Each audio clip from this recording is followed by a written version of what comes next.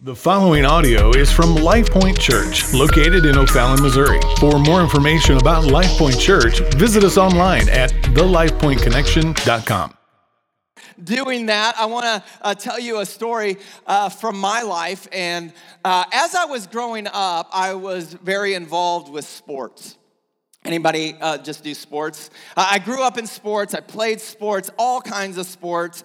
And God had graciously gifted me with a very athletic body, if you will. And so I'm lean, I'm kind of strong. I had a late growth spurt. And so in elementary school and in junior high, I was really fast and I would do physical fitness all the time. And it was kind of in those years that I decided to be a PE teacher. Later, stopped being a PE teacher and now I became a pastor. But I was loving sports. And so much so that I began to develop late in life, and so it wasn't until after high school that I got into college.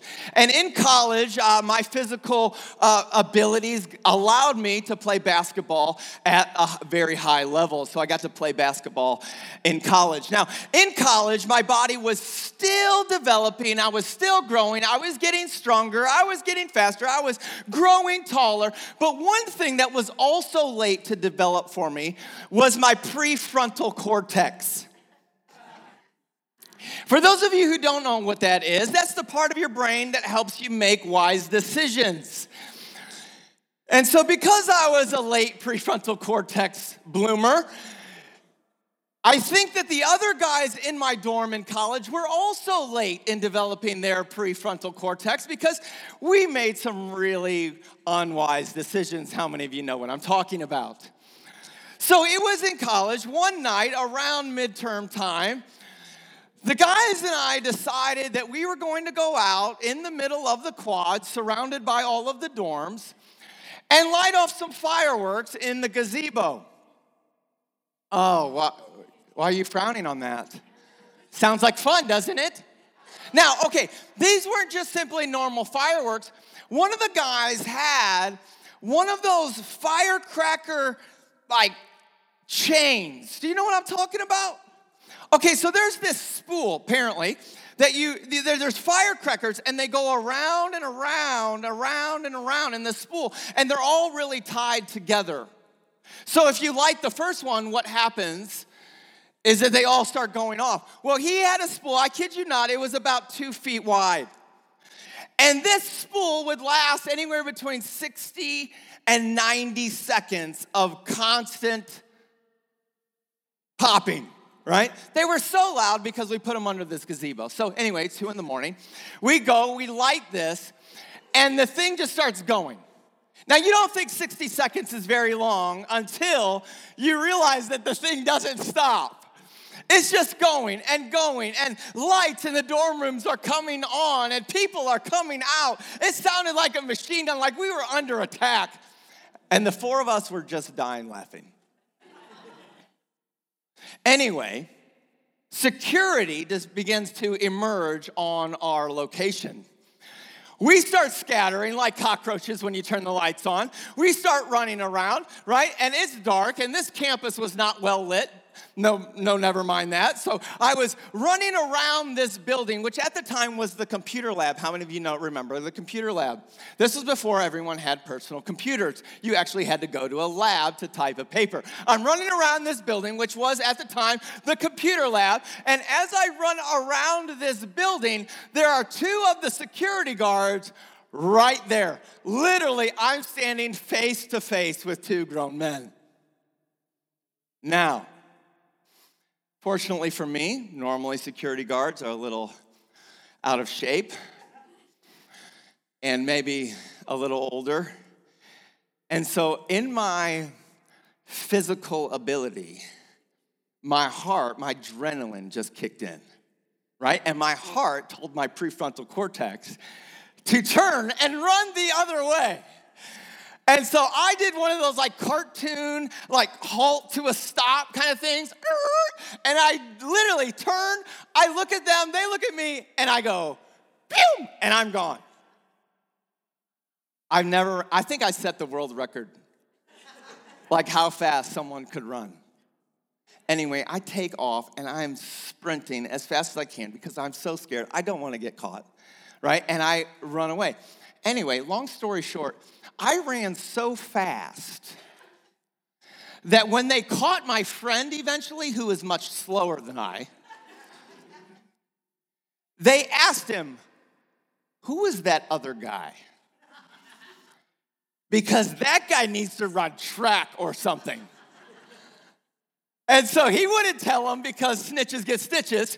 And so he didn't tell them, and so we were safe. Anyway, I tell you that to tell you that when some people think of the book of Jonah, they think that Jonah is some type of fable or a story like that, where God kind of confronts Jonah and he like does this thing and then he just sprints the other way and is like, "No, you can't catch me, God," right? And he runs away and then God shows up and punishes Jonah and sends the storm, beats him into submission, swallows him by a fish, and then gets Jonah to do what God wants to do. Now, I tell you that to tell you, to remind you that this book, it's not about Jonah just running from God. And it's not necessarily a book about Jonah telling God no. And it's not simply a fable about Jonah being swallowed up by a big fish.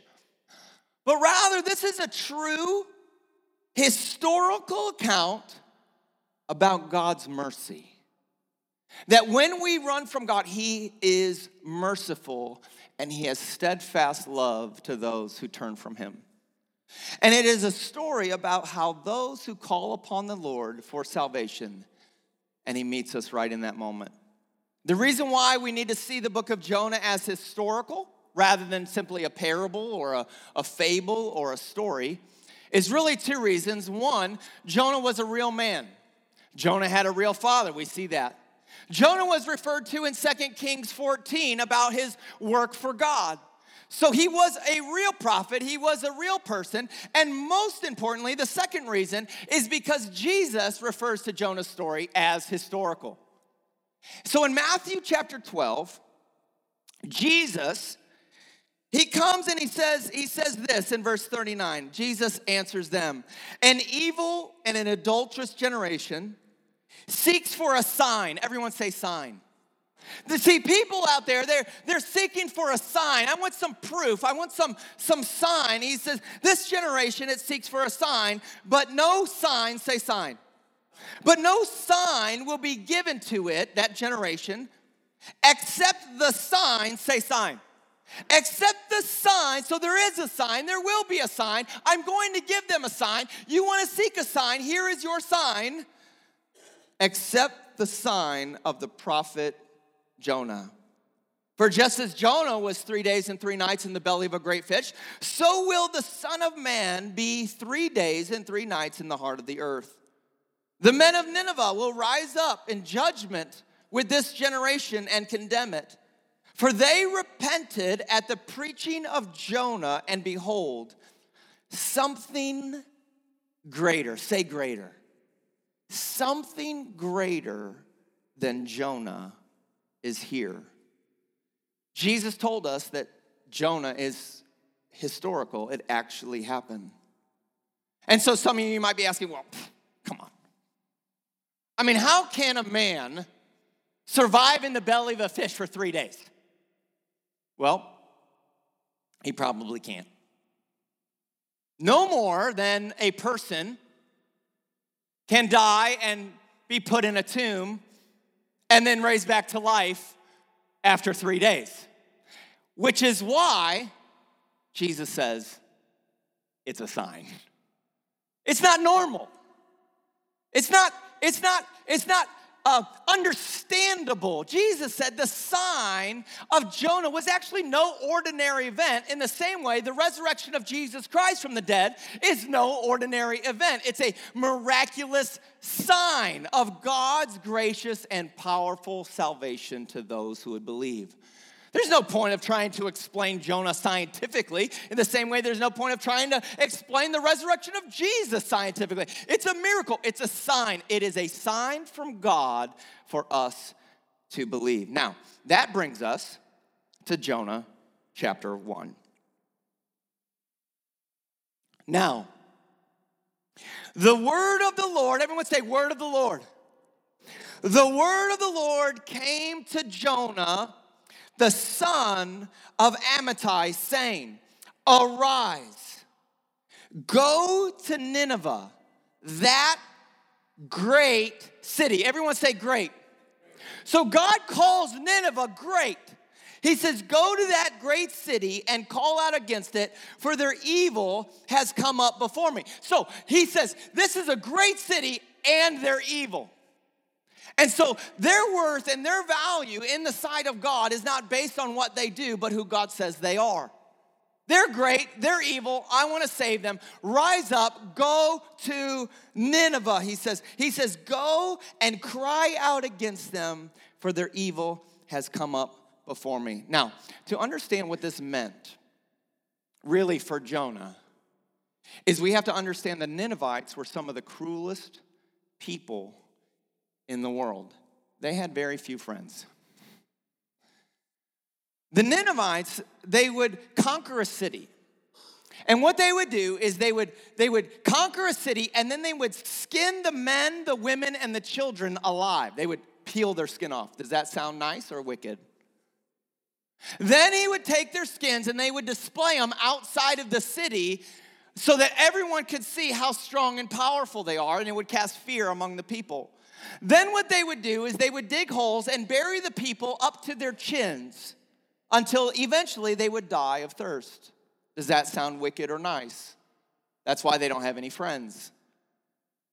So they would bury them up, they would die of thirst, and then once they're dead, they would cut off their heads, cover up their necks with the dirt, and then take their head and make a mountain of heads outside of the city to warrant judgment upon anyone who would dare come against us. And so not only that, we need to understand that at the same time, these Assyrians, these Ninevites, were doing this to the conquered lands, the prophet Amos, which we spoke about a couple weeks ago, the prophet Amos was crying out against the sins of Israel, saying that God was going to raise up a nation against them and destroy them. The nation was Assyria. You can read about it in Amos 6, verse 14. But Nineveh was the chief city of Assyria. And so just about the same time Amos was prophesying, hey, if you don't turn back to the Lord, there's going to be a nation that comes and destroys you. He comes to Jonah and says, hey, I want you to go to the Assyrians and tell them to repent. God told Jonah to preach to an evil people. God goes to the chief city of the Assyrians and is called to tell them about God. So let me just ask, how do you think Jonah felt about that command to go to Nineveh? Maybe he didn't like it. Maybe he was bitter. Maybe he was angry. Maybe he said, there's no way I'm going to them. Because why? Jonah didn't want repentance for them. He wanted vengeance. You ever felt that way against a group of people or a particular person? Jonah didn't want their repentance. And so, hear me, no matter where you are today or no matter what you've done, our God is a God of mercy. And our God is a God of steadfast love. And our God, no matter where you are or what you've done, wants to bring you home. God wants even the sinful, disobedient to call out unto the Lord and be saved. Jonah 1 verse 3. He says, I want you to go to Nineveh. I want you to call out. But Jonah rose to flee. Everyone say flee. So he doesn't go that way. He actually goes the other way. Jonah rose to flee to Tarshish from the presence, say presence, the presence of the Lord. He went down to Joppa. He found a ship going the other way to Tarshish. He paid the fare and went down into the boat and to go with them to Tarshish away from the presence, say presence, the presence of the Lord. So, Jonah, he hears the call of God to go to Nineveh, but what does he do? He flees. He actually runs the other way. Now, I need you to remember something, that Jonah is actually a man of God. That Jonah is actually a prophet. Jonah is actually a man who hears from God and speaks for God, and he has a very successful ministry. He served the church. He was involved. He was a dynamic leader. The people in the community loved him and liked him and listened to him. He even had the Christian station set in his car stereo. Yet, he's avoiding the call of God. When God asks him to do something, he says, no, thank you. Let me tell you what that means. What I've come to realize is that people have figured out that church is one of the best places to avoid God. See, many people in church today, they try everything they can to avoid being obedient, yet looking obedient. We do everything we can to look a certain way rather than actually obeying what God has to say. Many people, we busy our lives with so much church service or outward righteous religious acts, and because we're trying to simply flee from the presence of God, and we make ourselves so busy with righteous things or good things, but many people have forsaken the call of God. And listen to me, it's not just our fault. Like, the American church does a fabulous job at making this easy for you, to giving you exactly what you want. Let's give them what they want so that they'll be happy, that they'll be comfortable, and they can hide from God all of their lives. We've come to believe that singing is the same thing as worship. You say, who do you worship? Well, I sing to the Lord. We've come to believe that serving is the same thing as tithing. We believe that fellowship is the same thing as actually making disciples. They're not the same thing. And we wander off into thinking that if we just simply host a party or a festival, that that's the same thing as missions and evangelism. It's not the same thing. Or we've come to believe that being nice to someone is actually the same thing as sharing the gospel with them. Listen, it's not the same thing. So we want entertainment, not self-examination. We want honorable tasks, not holy transformation. We want religion, not necessarily relationship. Because in a relationship, God will hold me accountable to what he says. But in religion, I can just look a certain way. And what's incredible to me is that American Christianity has become more about seeking preferences and comforts rather than hearing from God and actually obeying God. And so the church has become about styles or preferences. I just want to go where my friends go, not necessarily where God is calling me to be. And we wonder why so many Christians have never experienced the line that says, the word of the Lord came to me. The word of the Lord came to me. And the reason why we don't hear it is because when the word of the Lord, when God comes to us and says, go to Nineveh, we say, Nineveh? No. I'm just going to go to youth group. Nineveh? No. No, I'll just go join a Bible study. Nineveh? No. I'm busy. I just want to go and do some fun things with my friends. Let's just get together and have some fellowship. Nineveh? You must be crazy. And so, as Christians, God calls you to go to places like Nineveh. But we would rather go to a church service where it's safe and where it's comfortable. There's no real accountability. We want Christian groups, not Christian mission, because mission is messy, and we don't like to get messy. And when God calls us to get messy, we look for any opportunity to go to the other way, away from the presence of the Lord. Did you know the word presence here is actually translated as the word face? Jonah knows he can't outrun the presence of God. Jonah knows he can't go somewhere where God is not. Jonah just simply wants God out of his face. Let me tell you something. If you want to run from God, it will be very easy for you to find a ship going the other way.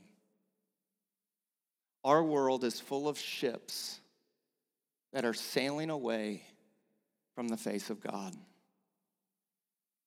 And you have an enemy who is a liar and the father of lies, and he is a great deceiver. And his whole job is to ready ships for your disobedience. And so Jonah takes the ship. He pays the fare because there's always a cost to disobedience. And God sends a mighty wind against the ship. Scripture calls it a mighty tempest.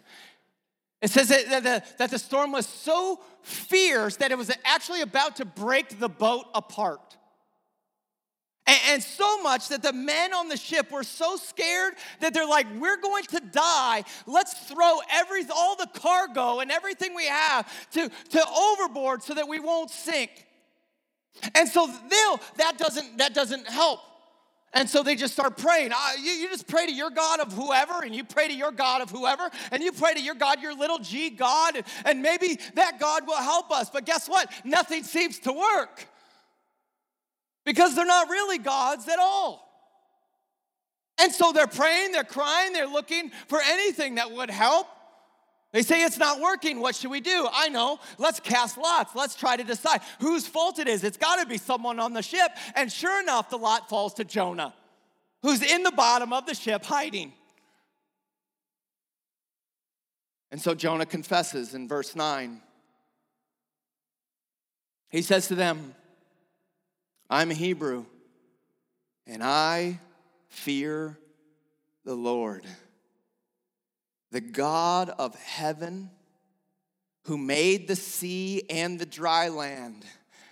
And the men were exceedingly afraid and said to him, what is this that you have done? For the men knew that he was fleeing from the presence. Everyone say presence. He was fleeing from the presence of the Lord. Why? Because he told them. So, the men are like, it is your fault. You tell us you serve the God of heaven. You serve the guy of dry land. You serve the guy of the sea. You serve the right God. You serve the Lord. And it is your fault that we're all going to die. What should we do? I don't know what we should do. Jonah says, I have a suggestion. Just throw me over. Why would he rather be thrown over than just simply go to Nineveh in the first place? I'll tell you why. Because shame and guilt is very powerful. He feels ashamed and he feels guilty because he knows what he ought to do. Just throw me over. Look at verse 13. Nevertheless, the men rowed hard. They tried to get him out of it. Listen, you'll always try to find friends around you that will try and get you out of it.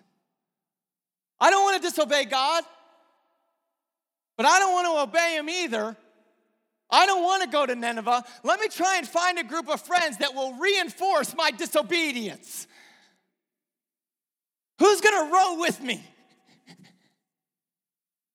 They row hard, try to get back to dry land, but they could not, for the sea grew more and more tempestuous against them. Therefore, they called out. Say, called out. They called out to the Lord. Oh, Lord, let us not perish for this man's life. Lay it not on us, this innocent blood, for you, O Lord, have done as you've pleaded. So they picked up Jonah and hurled him into the sea. And the sea ceased from raging, and then the men feared the Lord exceedingly, and they offered a sacrifice to the Lord and made vows. And the Lord appointed a great fish to swallow up Jonah, and Jonah was in the belly of the fish 3 days and 3 nights.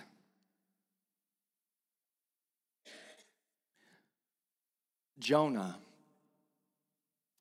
is now in the water. The ship keeps going, and Jonah knows that he's going to die. Which brings us to his prayer in chapter 2. Last week we talked about Habakkuk and how he would praise and honor the Lord no matter his circumstance. And Jonah is here, about to perish, and he cries out to the Lord. What we need to see, that Jonah's prayer actually comes while he's in the fish. I need to point that out. So when we read this prayer, we need to keep in mind that Jonah refers to his distress in the past. He means the time that he spent in the water, not the time that he's spending in the fish. Are you with me? So the water is the threat of death. The fish is the refuge of salvation. The cry of distress is past tense. He's in the water. The voice of confidence and praise is in the present because he's in the fish. Let's look at it together. Jonah chapter 2. Verse 1, then Jonah prayed to the Lord his God from where? The belly of the fish, saying, I called out. Everyone say, called out. I called out to the Lord out of my distress, and he answered me. Out of the belly of Sheol I cried, and you heard my voice. There's a simplest statement that sums up what happened. I cried out to God, and he heard my cry. I cried out to God, and he heard my cry. There's a lot of encouragement for us here that God answers the cries of those who are in distress. Not only that, but you also need to see that Jonah was not on his way to Nineveh. He was running from God. He's overboard. Listen to me. He was absolutely guilty. He absolutely disobeyed. That's why he's in the water. He's in the water because he's disobeying God. Some of you, you're in trouble right now precisely because of your disobedience. You're wandering from God. You're asking God, is there any hope? I've turned my back on you. I've gone so far away. Did you know that Joppa and Tarshish was about 1,500 miles away from Nineveh? He's literally going the other way. And he says, God, would you have mercy on me? Hear my cry of distress. If you're here today and you feel like you are so far from God that there is no chance, welcome to the club, because that's where Jonah was. He says, God, hear my cry. Jonah's distress was actually the result of his guilt. And God still answered him. And God still gave him another chance. So here's how I would encourage you this morning if you feel like you're drowning in shame. If you feel like your guilt is crashing over you. if you feel like I'm in a season of great disobedience, if your disobedience is the cause of your distress, cry out to the Lord. God will answer you in spite of your guilt. Not only that, but look in verse 3. For you cast me into the deep, into the heart of the seas, and the flood surrounded me. All your waves and all your billows, they pass over me. Who's the you that Jonah is talking about? When he says, you cast me into the deep, your waves and your billows are the ones that are drowning me. Who do you think the you is that Jonah is talking about in his distress? God. It is you who put me here. It is you who's drowning me. It is your waves that are crashing over me. Jonah knows it was all God. And he knows that God was angry with Jonah and his disobedience. And God was going to require a penalty for that. God was going to require chastisement for that. And I suppose that nothing puts us in more despair or more distress, knowing that God is the one who actually puts us in distress. And you might be saying, well, if God put me in this situation, then there must be no point of crying to him for help. Jonah, he knows God put him there. He knows this is what he deserves. Yet he still calls to the Lord for mercy. Even when God is displeased with us and brings affliction and distress upon us, listen to me, God's purpose always includes redemption. Listen to Job 36:15. God delivers the afflicted by their affliction, by bringing them to a point of nothing. That we have nothing to earn. We have nothing to offer. We have nothing to barter with God on. And God brings us to that very point of affliction by our affliction and opens up our ears by adversity. Adversity is redemptive, not merely punishment. All of the wages of sin and all of the wrath of God was poured out upon Christ Jesus on the cross so that you and I, those who would believe in Jesus Christ, are not under wrath, but rather we're under mercy.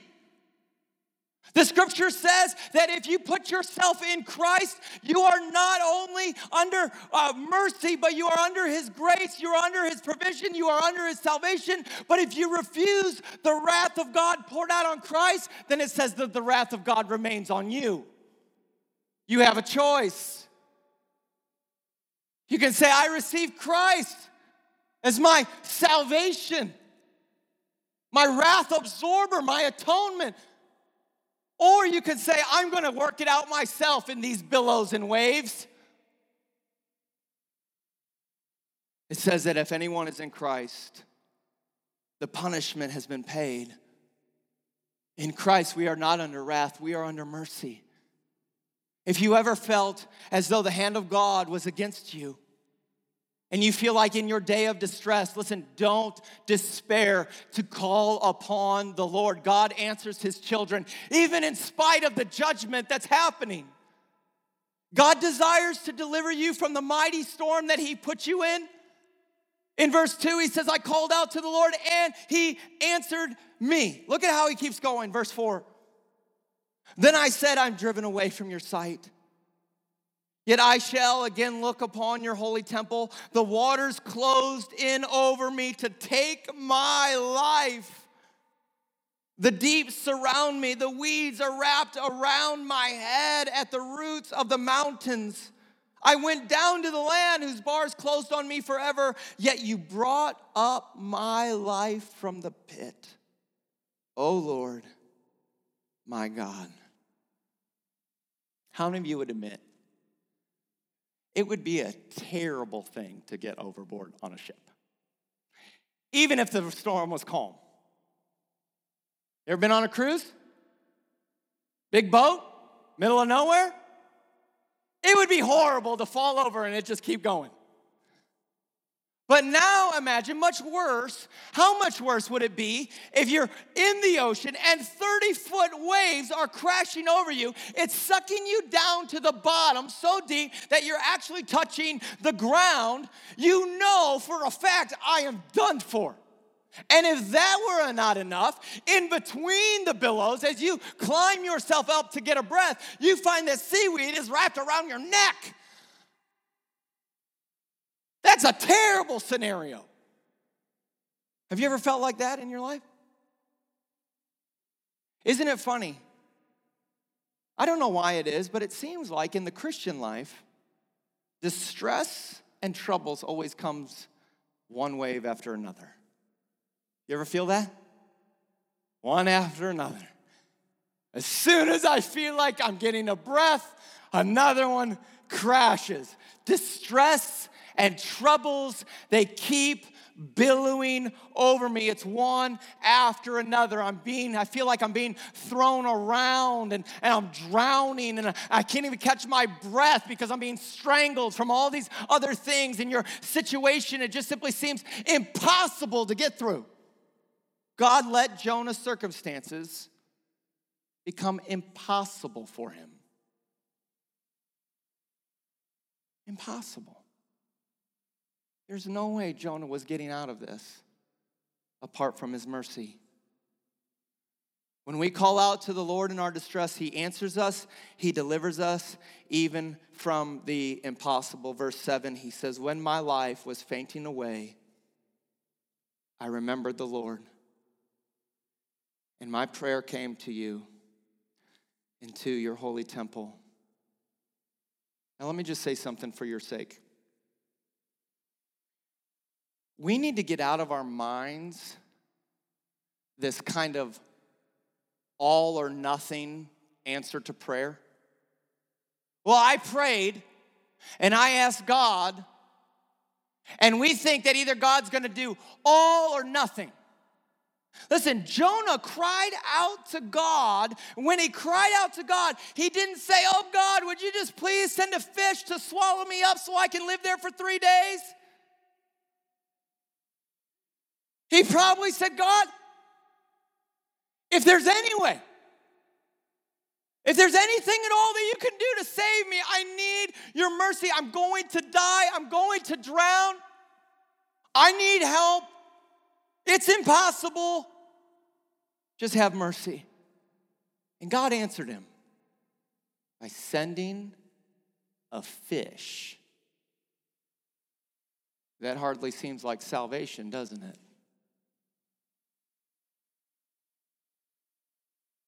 When Jonah realized that he had been saved from drowning, he doesn't complain about the fish. Hear me. He doesn't complain about how smelly things are. He accepts God's gracious, merciful provision of salvation for him. So much so that his prayer in the belly of the fish says, salvation belongs to the Lord, I'm saved. Some may say, well, Jesus came to save us. Why would he allow so much evil in this world? I mean, if Jesus is so good, why does it smell so bad? I don't know if I could trust a Jesus that would still allow so much evil and so much smell in this world. Let me just tell you, God is good.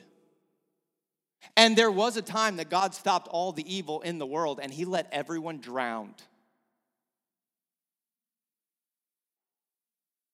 He did stop it once. And everyone died. That's because evil is just not in the world, it's in us. We need saving from us. I need salvation from me. The wages of sin is death. And we all deserve to die. We've all sinned. And so God would have been just in simply just letting Jonah drown. And because we refuse to actually take seriously our sin and the weight of our sin against the holiness of God, we say things, how dare God crash a wave over Jonah? How dare him? I mean, what did Jonah do that was so bad? I mean, he didn't hurt kids. That guy maybe deserves to drown. He didn't murder nobody. I mean, that guy obviously deserves to drown. What was so bad that Jonah deserved the judgment of the depths of the sea? Well, Jonah knew what God told him to do, and he said no. That sounds like a holy God to me. Jonah knew the good that God told him to do, and he said, no thanks. Why don't you send somebody else? Do you think of your sin that way? He simply hardened his heart toward God. Not only that, he hardened his heart toward the people that God wanted to use him to save. Listen, God cannot lie. He promised in his goodness, instead of destroying all of mankind for all of their disobedience, God said, I'm not just going to destroy them, I'm going to save them. I'm not going to destroy them, I'm going to save them, but not by sending a fish, but rather sending my only son to die in their place on the cross. I'm going to send my son as their saving grace and their mercy toward all the destruction that they deserve. And people, they hear the gospel and they hear the message of salvation in Jesus Christ that comes through faith in Jesus Christ, and we reject him simply because we don't like the smell of the fish. Oh, I don't like that. You know what I'm going to do? I'm going to try and swim for it. I'm going to try and grab some seaweed and see if I can make something out of this. And they try and swim their way to safety simply because they don't accept the salvation that God has provided through the gracious, merciful work of Jesus Christ and his righteousness for you. Did you know Romans 3:19-20? It says, let every mouth just be quiet. And the whole world held accountable to God. Jonah's held accountable to God. The people of Nineveh are held accountable to God. We're held accountable to God. The whole world will be held accountable to God. For by works of the law, by your religious actions, by your morality, by your trying to doggy paddle your way to safety, no human being will be justified. Not one. God clearly says you can't save yourself, but some of you refuse. You just simply don't want accountability to God. It's not that Jesus isn't true, you just don't want to be accountable to him. God says you can't save yourself. You need my mercy or you're going to drown in your sin. Salvation only comes through Jesus Christ for all who would believe. Jonah understands the salvation, that God has sent this salvation, and he praises the Lord for it. Look how he ends. Those who pay regard to vain idols forsake their hope of steadfast love. God so loved the world that he came and he sent Jesus. But when you continue to chase your idols, you forsake the hope of Christ and you forsake the steadfast love of Christ. Those who pay regard to vain idols forsake their hope and steadfast love. But I, with the voice of thanksgiving, will sacrifice to you. What I have vowed, I will pay. Salvation belongs to the Lord. And the Lord spoke to the fish, and he threw him up. God's provision of salvation has produced the proper effect in Jonah. It is the result that God is after. Wonder and praise. I say wonder because it makes Jonah look at all the idols in the world and he says, why would anyone forsake the love of the Lord for that? I don't get it. God taught Jonah that if he left the Lord, he leaves his mercy. And he filled Jonah's heart with praise and thanksgiving for the salvation that he promised. God answers us in our distress in order to win our loyalty unto him. In chapter 3, Jonah goes back on the land. God sends him to Nineveh. Jonah goes and he preaches judgment to the people. And in chapter 3, verse 5, it says, the people of Nineveh believed God. And they repented. That's faith. They believed God and they turned from their ways. It doesn't say they believed Jonah, it says that they believed God through the message of Jonah. So when you're hearing the gospel message, whether that be from me or from anyone else or from the scripture, it is the word of God. We are to believe God. Verse 10, it says, when God saw what they did, how they turned from their evil way, God relented of the disaster which he had said he would do to them, and he did not do it. Two things happen when someone comes to know the mercies of God. They believe God and they repent of their sin. They believe in Christ and they turn from their sin.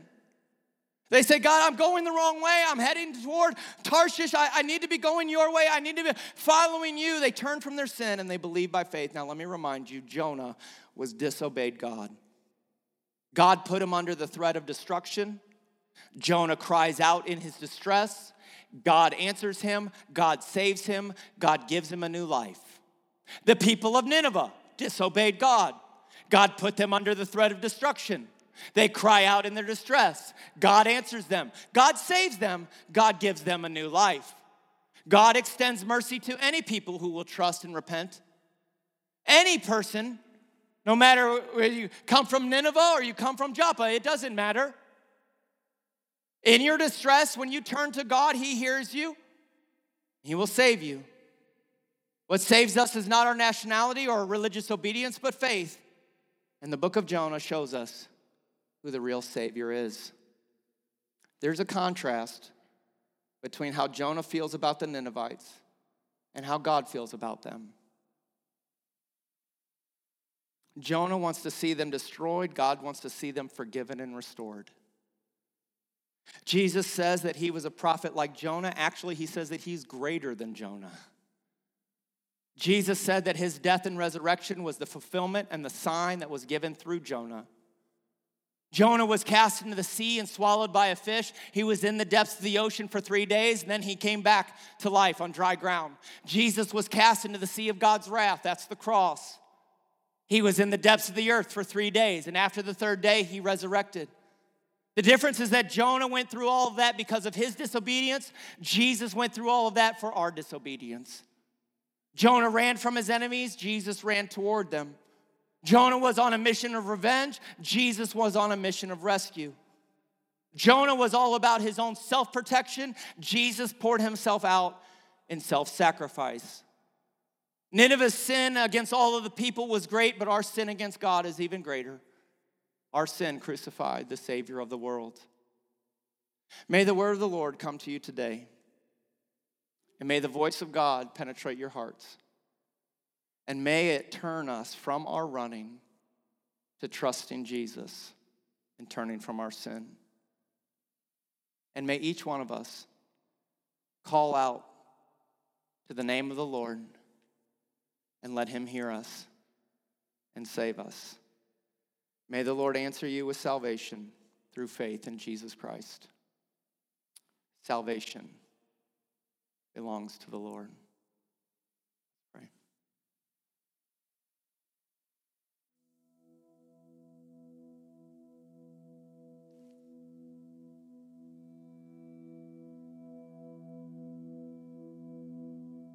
O God of mercy,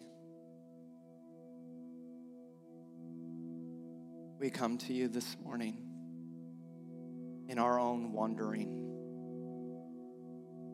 in our own wavering, in our own running from your face. Lord, I pray that the word of Jonah would reflect Jesus Christ in each of our hearts this morning.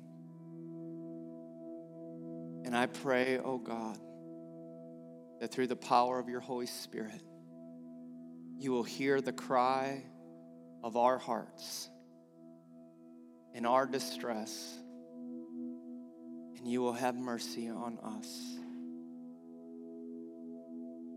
Jesus, I trust that you came and you lived the perfect life that I could not live. And you died that death that I deserved to die. And you rose to life, proving as a sign of your victory over my disobedience. And so, Jesus, today, we want to put our faith and our trust in you. If you're here today and you've never done that, will you just right now, will you just surrender to Jesus? Would you ask him right now to forgive you? Would you ask him right now to save you? Would you call out to him? And his grace and his mercy, may it fall upon you and give you a new life. Jesus, forgive us. Jesus, cleanse us through the waters. Cleanse us through your blood. Wash me and give me new life today. Jesus, I need you. I need you. Listen, if you've prayed that prayer, then I believe that the Word of God tells us that he hears you. He knows you.